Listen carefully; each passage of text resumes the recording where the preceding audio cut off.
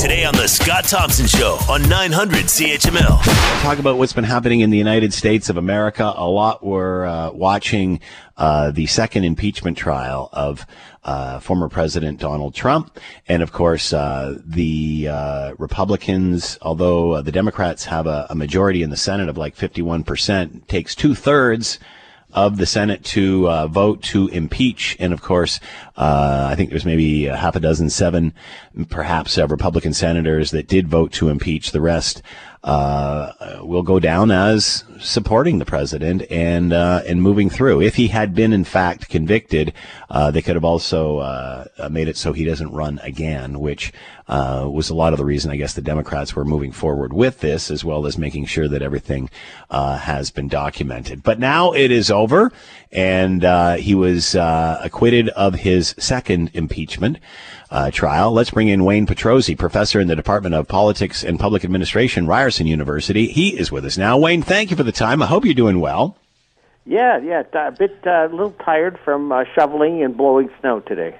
I hear you. So your thoughts on what happened over the weekend? I guess no surprises in the sense that no one really expected the Republicans in the Senate to vote to impeach the president, despite a compelling video presentation from the Liberals. Are you surprised? What are your thoughts about where we are today? Well, certainly it isn't a surprise that Republicans did not contribute votes to make it a 67 vote cast in favor of impeachment.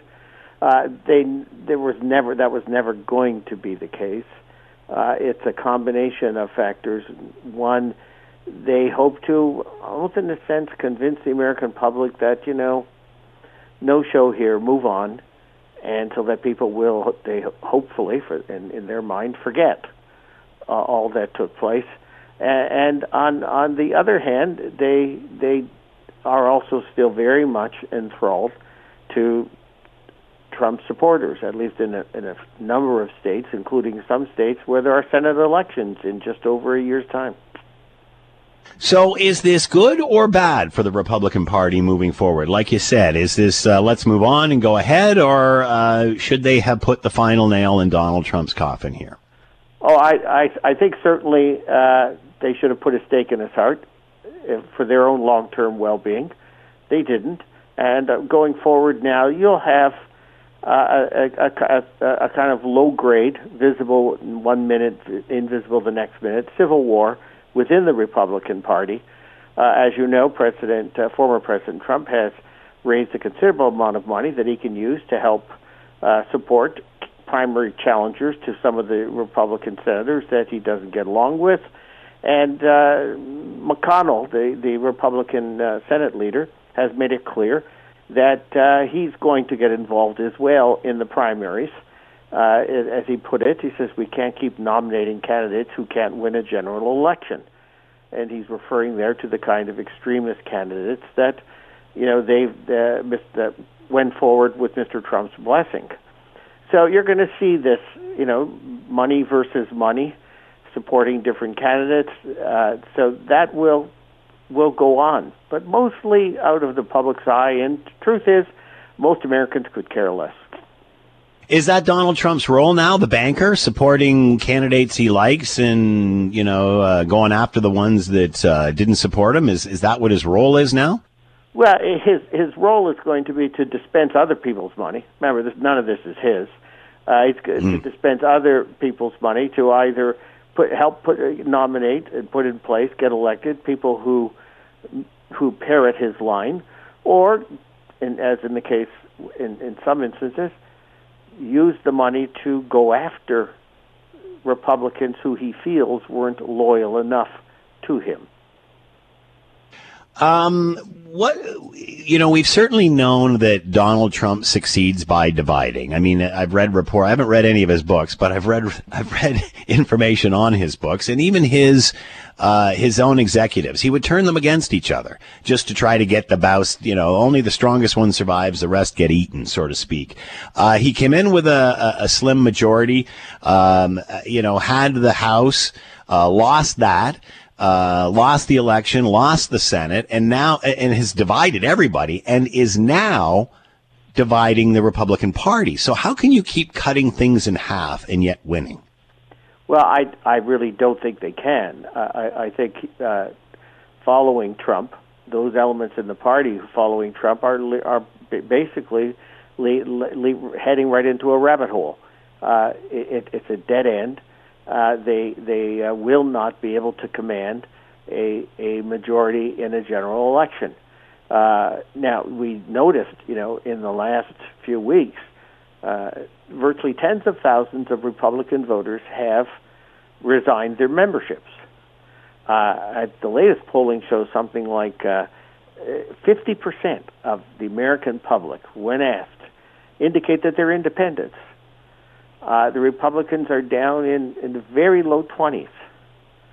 So you can massage and kiss that 21-22% as much as you like, but it remains 21-22%. You have to attract independence in the American political arena, and independence. He lost big time to independents among independent voters in the most recent election, and the polling after the January 6th riots and insurrection indicate that he's fallen even further out of favor with independent voters. So why is the Republican Party so scared of him then? If that's the case and Republicans are walking away from the party, why are they putting all of their eggs in the basket of the lowest common denominator? I think part of it has to do with the fact that what Trump's 4 years as leader of the party managed to do was essentially bankrupted in policy terms. You can say move away from Trump, but move away to what? What actually do you stand for? And they're having a hard time sorting out what they stand for. And some of the answers that come from some members aren't promising. It's hard to imagine, think about it in our own context in Canada here, that you can continuously mouth anti-immigrant policies in a country built on immigration. That you can continue to mouth racially charged commentaries in a country where people of color are nearing 40%. These are so they have to come to terms with their own points of view, and in terms of constructing a way forward. But you have to think that Republicans are sitting around and thinking whether this is the new vision or that the old vision is better. They've still got a divided party, and you don't win elections with divided parties. You sit in a holding pattern election after an election. So can you see the Republican Party, if they're going in the direction that they're continuing to go in here, being even a contender in the next 10 years, in the next decade? Well, Donald Trump in his ambition to elevate this party has destroyed it, has divided it, has made it less powerful now. He certainly has, but keep in mind, the American system, very different from our own. Republicans still control 27 states. And states in the American system are the body responsible for setting the boundaries for the different ridings in the House of Representatives, or districts, as they call them. And they have been gerrymandering, which is rigging, those districts day and night. They have been, in fact, several of their attempts were so over the top that the U.S. Supreme Court intervened and forced the legislatures to go back and redraw the districts. So that's ongoing, and what that enables them to do, they will remain competitive in the House, in spite of the fact that they will, in aggregate terms, lose House elections by huge numbers. They will still hold seats. They will still be very competitive for a majority in the House. Also keep in mind, in the American system, rural agrarian states, small population states, are almost grotesquely overrepresented in the Senate, the upper body. California has a greater population than the 22 smallest American states. And in those 22 smallest American states, the overwhelming majority of the senators are Republicans. What do the Democrats get? 2 senators in California. So you've got this imbalance. It's a structural imbalance in their system, which really enables them to be competitive when, as you put it, by all other logic, they shouldn't be competitive. How will history judge what is happening in the Republican Party now, especially with those who voted not to impeach Trump? Will that matter? Oh, the judgment's going to be harsh and unyielding. And that's what, and that reputation, that damaged brand is what is the challenge that Republicans will be facing for the next 10 years, no?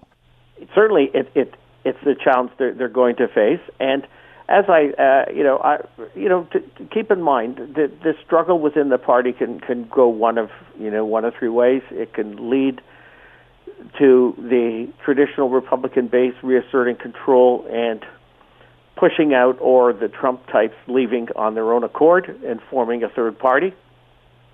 The other alternative is that the more likely one, I think, traditional Republicans will not be able to get back control. They just don't have the horses, and they will perhaps form an alternate conservative political party. Apparently, in the last week or two, there have been discussions of that sort going on about saying, listen, we can't take back the party from Trump. His people are just too dominant. We should look at going our own way and forming a center-right conservative party truer towards traditional Republican goals and preferences. So can you see it becoming a three-party system in the U.S.? I mean, is that realistic? I can certainly see that for a very short period. Their system is, the way it's built, it really hammers parties that have broad appeal that isn't concentrated.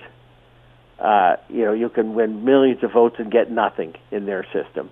And so that's why third parties tend to peter out pretty quick. But I think that's what's likely to happen. The never Trump people within the Republican Party, I think, really are never Trump. And they're either going to have to take back their party or they're going to go on their own. What are your thoughts on the Lindsey Grahams of the world, who have literally been speaking out of both sides of their mouth over the course of this fiasco? And then I think the other day used the term Donald Trump plus. That's what's going to win the next election. What is he talking about? Well, I think he hopes to be the nominee in 24.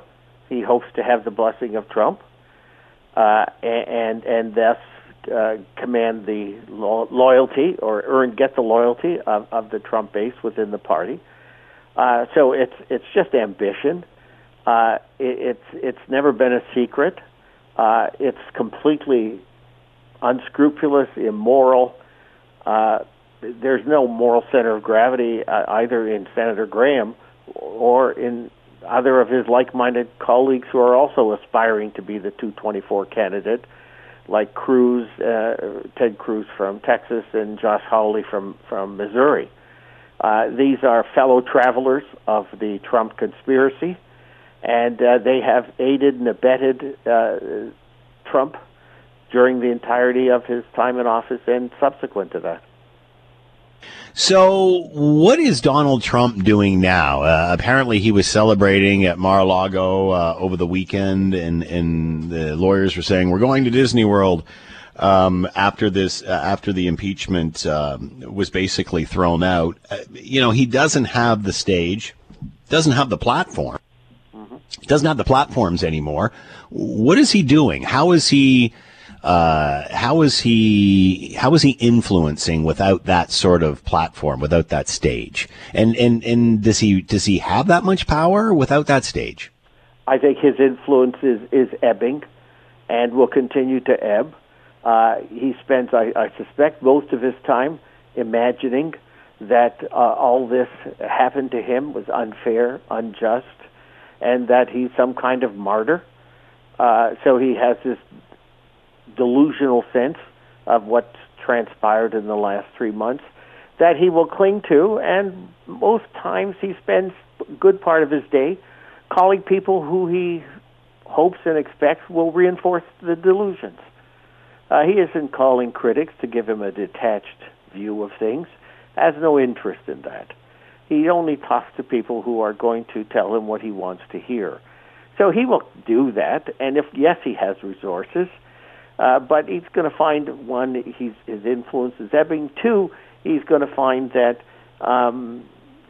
items are going to get thrown at him coming out of the legal realm that are going to begin to consume more of his time and attention. That was my next question, Wayne. What about his everybody was saying once he gets out of office, he's got a whole swack of legal problems on his plate, which are quite expensive. I mean, how much of a distraction is that going to be for him? Oh, I mean, we don't know until charges are actually filed, but I think one could be reasonably certain that, in fact, charges will be filed probably by at least two jurisdictions, if not more. And they'll be serious charges, criminal charges, that he will have to defend himself against. And there are not going to be simple criminal charges of some kind of assault. They're likely going to involve financial crimes of one sort, tax crimes of another sort, and so he's going to find a lot of his attention and more of his resources are going to be devoted trying to protect his economic interests. At best here, we're looking at a divided Republican Party. And as I mentioned, even with, as you say, there's ways to win in the United States. But again, with a party that is that divided, is he not just shooting them in the foot for the next decade? And are there not other Republicans that are aware that, you know what, this is just 10 years of more hell for us, as opposed to, cutting bait here and changing direction? Yeah, they tried that. You saw that initially even in Trump's candidacy way back in 2015-16. There was an attempt, a number of the candidates who wanted to revert to the more traditional anchors of the party and who wanted to arrange some kind of, or make some kind of U-turn around some of these hot-button issues like immigration and race relations. These weren't the best of candidates. Their ideas, those sentiments might have been good, but the candidates themselves weren't very strong. I'm thinking, for example, of Jeb Bush, for example, who was performed terribly as when running for the nomination of the party, but who was clearly in the camp of, listen, we've got to begin to move away from these things. There's a racial reckoning coming. We've got to deal with immigration, not just the tens of millions in the country who aren't documented, but the reality that as an older society, we need to keep bringing in immigrants. And those immigrants always are going to be coming from countries of color. So there were candidates who wanted to go that way. Marco Rubio initially started out as a candidate, and he was one of those who was part of, let's make a deal on immigration. Let's come to terms with America's changing composition. But those folks found themselves not terribly good candidates and beaten into the bushes by Mr. Trump. And so I'm not sure there's much of an appetite left for anyone to frontally make that challenge. So do Americans want more Donald Trump? I mean, do they feel he was wronged this time and he's just going to come back bigger and better next time? Is that going to happen? His supporters, I'm certain, feel that. But even that number of supporters is declining. But do most Americans want it back? No. Over 60% of Americans in a recent opinion surveys indicated that they believed he was guilty and should have been impeached. So this idea that you're going to see, like Phoenix Rising, a Donald Trump ascendant in 2024 and capturing a general election is just not going to happen. He won't. Very likely, he won't be the candidate. He won't be around. I agree, Wayne, and I think by sitting on the wrong side of history here, I think it's going to damage them for a while. Wayne Petrozzi with us, professor in the Department of Politics and Public Administration, Ryerson University. Wayne, as always, thank you so much for the time. Be well. You too. Take care. Thank you. You're listening to the Scott Thompson Show podcast on 900 CHML. Obviously, we know what a tremendous impact the global pandemic has had on air travel and anything to do with hospitality, anything to do with travel and such. We're hearing of layoffs on with all the major airlines over the last several weeks. Obviously, international flights and sun destinations over March break canceled as well. So what happens when, I guess, you have lemons, you make lemonade? Ottawa gives the green light to Air Canada's $190 million purchase of Air Transat. To talk more about all of this, Marvin Ryder is with us, professor at DeGroote School of Business, McMaster University, and is with us now. Marvin, thanks for the time. I hope you're well. I'm great, thank you. Bolstered by some nice aerobic snow shoveling. There you go. And it's nice and light, too, which is great. It's not that heavy stuff. So it wasn't until today, and then yesterday when the snow came down, we had blowing snow. And that drifted snow is actually it's not heavy, but it's a little more packed. You have to break through crusts, which we didn't have to do with the snowfall slightly earlier in the last few days. You're a professional when it comes to the snow shoveling, Marvin. You've got this down. It's a scientific thing for you. You have to have the right track on your iPod, and then remember to use your knees, and then you're fine. You know, it's all about the music going on in your head, and that helps the task a lot. That's for sure. All right, let's talk about. There was chatter about Air Canada and Air Transat prior to the global pandemic. I believe that's correct. So give us a bit of the history of this story. Well, there are so many different places to jump in. It's really like a bad soap opera. Let me start this way. Air Canada, of course, our flagship carrier in Canada, last week announced its full-year results for 2020, and what an awful picture it was. In total, Air Canada lost roughly $4.6 billion, roughly 1.6 just in the last quarter alone. And why? Well, the numbers. Passenger traffic as a whole for Air Canada was down 73% for the year. And remember, the year started off not too badly. January, February, even March wasn't all that badly. But it was the 90% decline in ridership in the last 9 months that makes the total down 73%. So with that down, revenues are down. You're absolutely right. There have been layoffs all over the place. And then 2021 dawns, and the hope was, well, with vaccines, we'd get the airplanes back up in the sky. But then a new agreement with the Canadian government says we're not going to fly to sun destinations in Mexico and the Caribbean until the end of April. That was agreed to by WestJet, Air Canada, Air Transat, and Sunwing.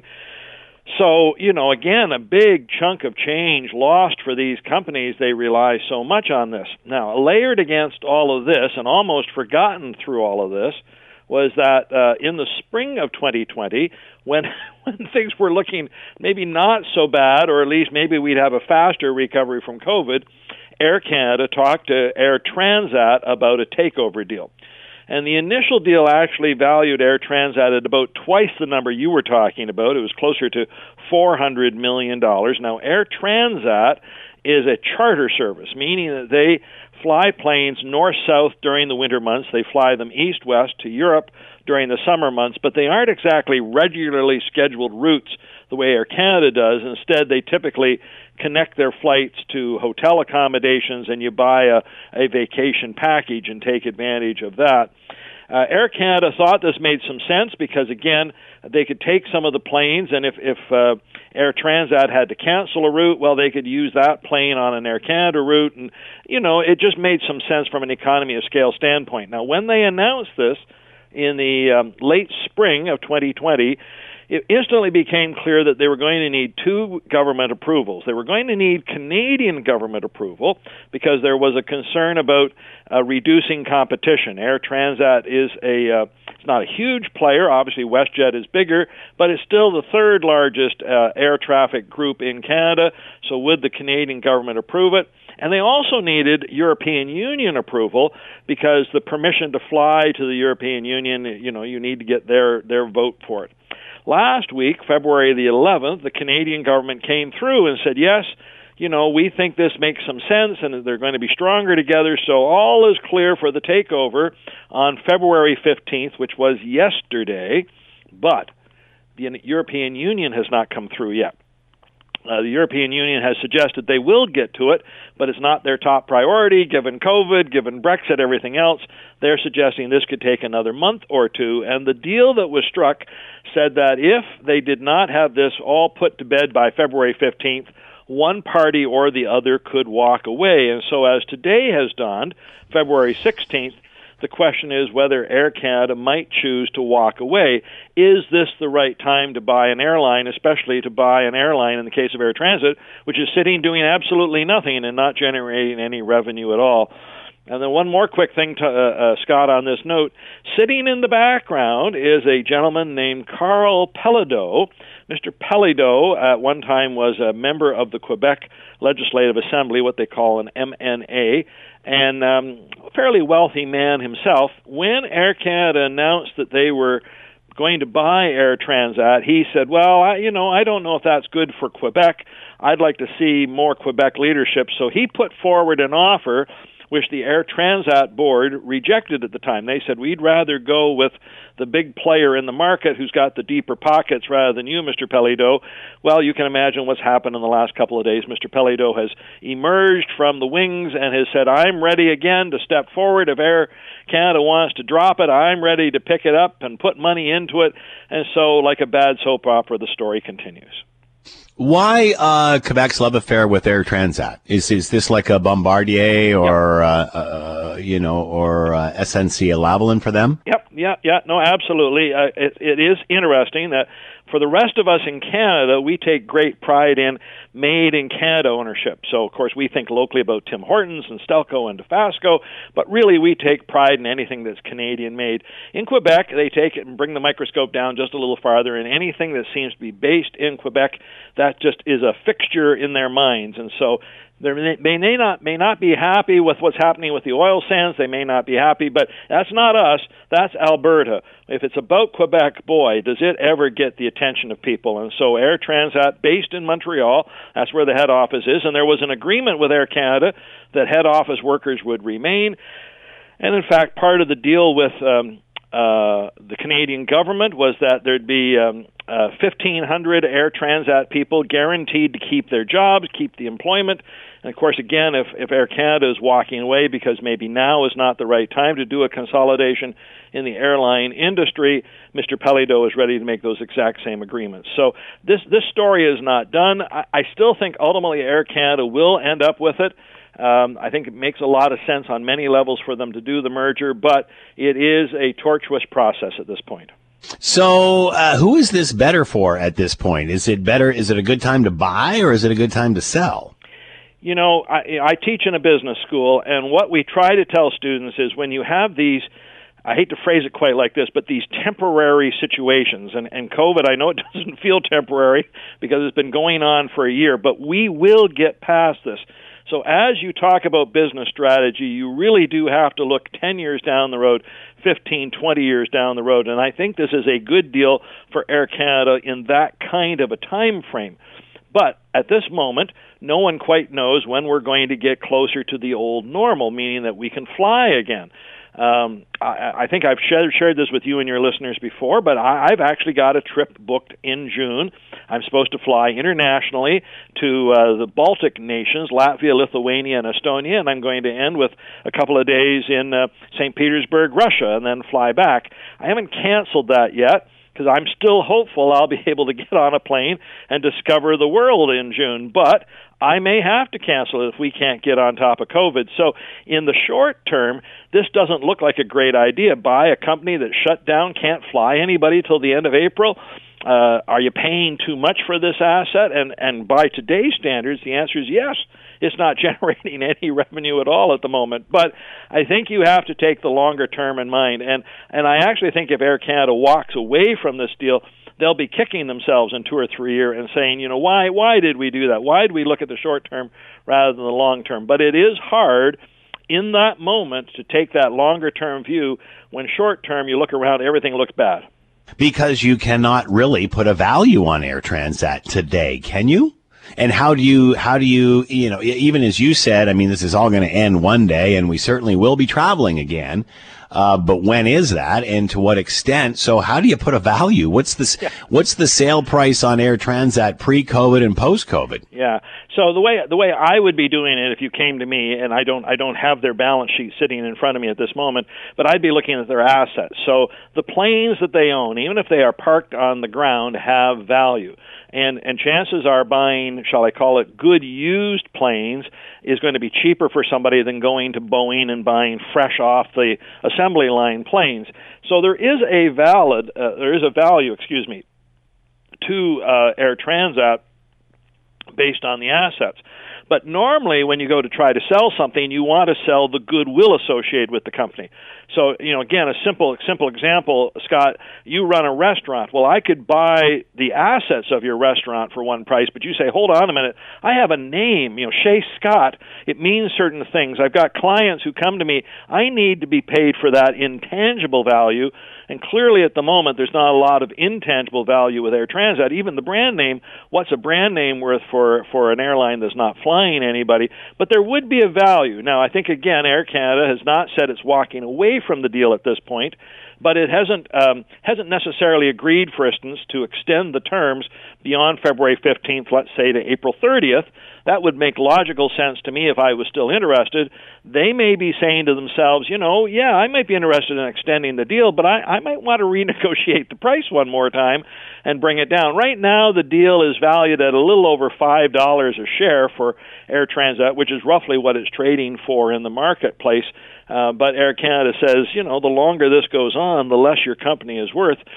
We even saw this, speaking of French-based or Quebec-based companies, Bombardier was selling its train division to a company called Alstom. This is the division that makes the cars that you would use in an LRT or in a subway, and they actually had to take less money for that because of the state of the world's economy. So, it wouldn't be necessarily wrong for Air Canada to go back to Air Transat and say, I think we're paying a little too much for this. Now that the deal is over, let's renegotiate. And there's where you get Mr. Pelledo. If he comes in and says, I'm fine with that. I'm fine at $5 a share.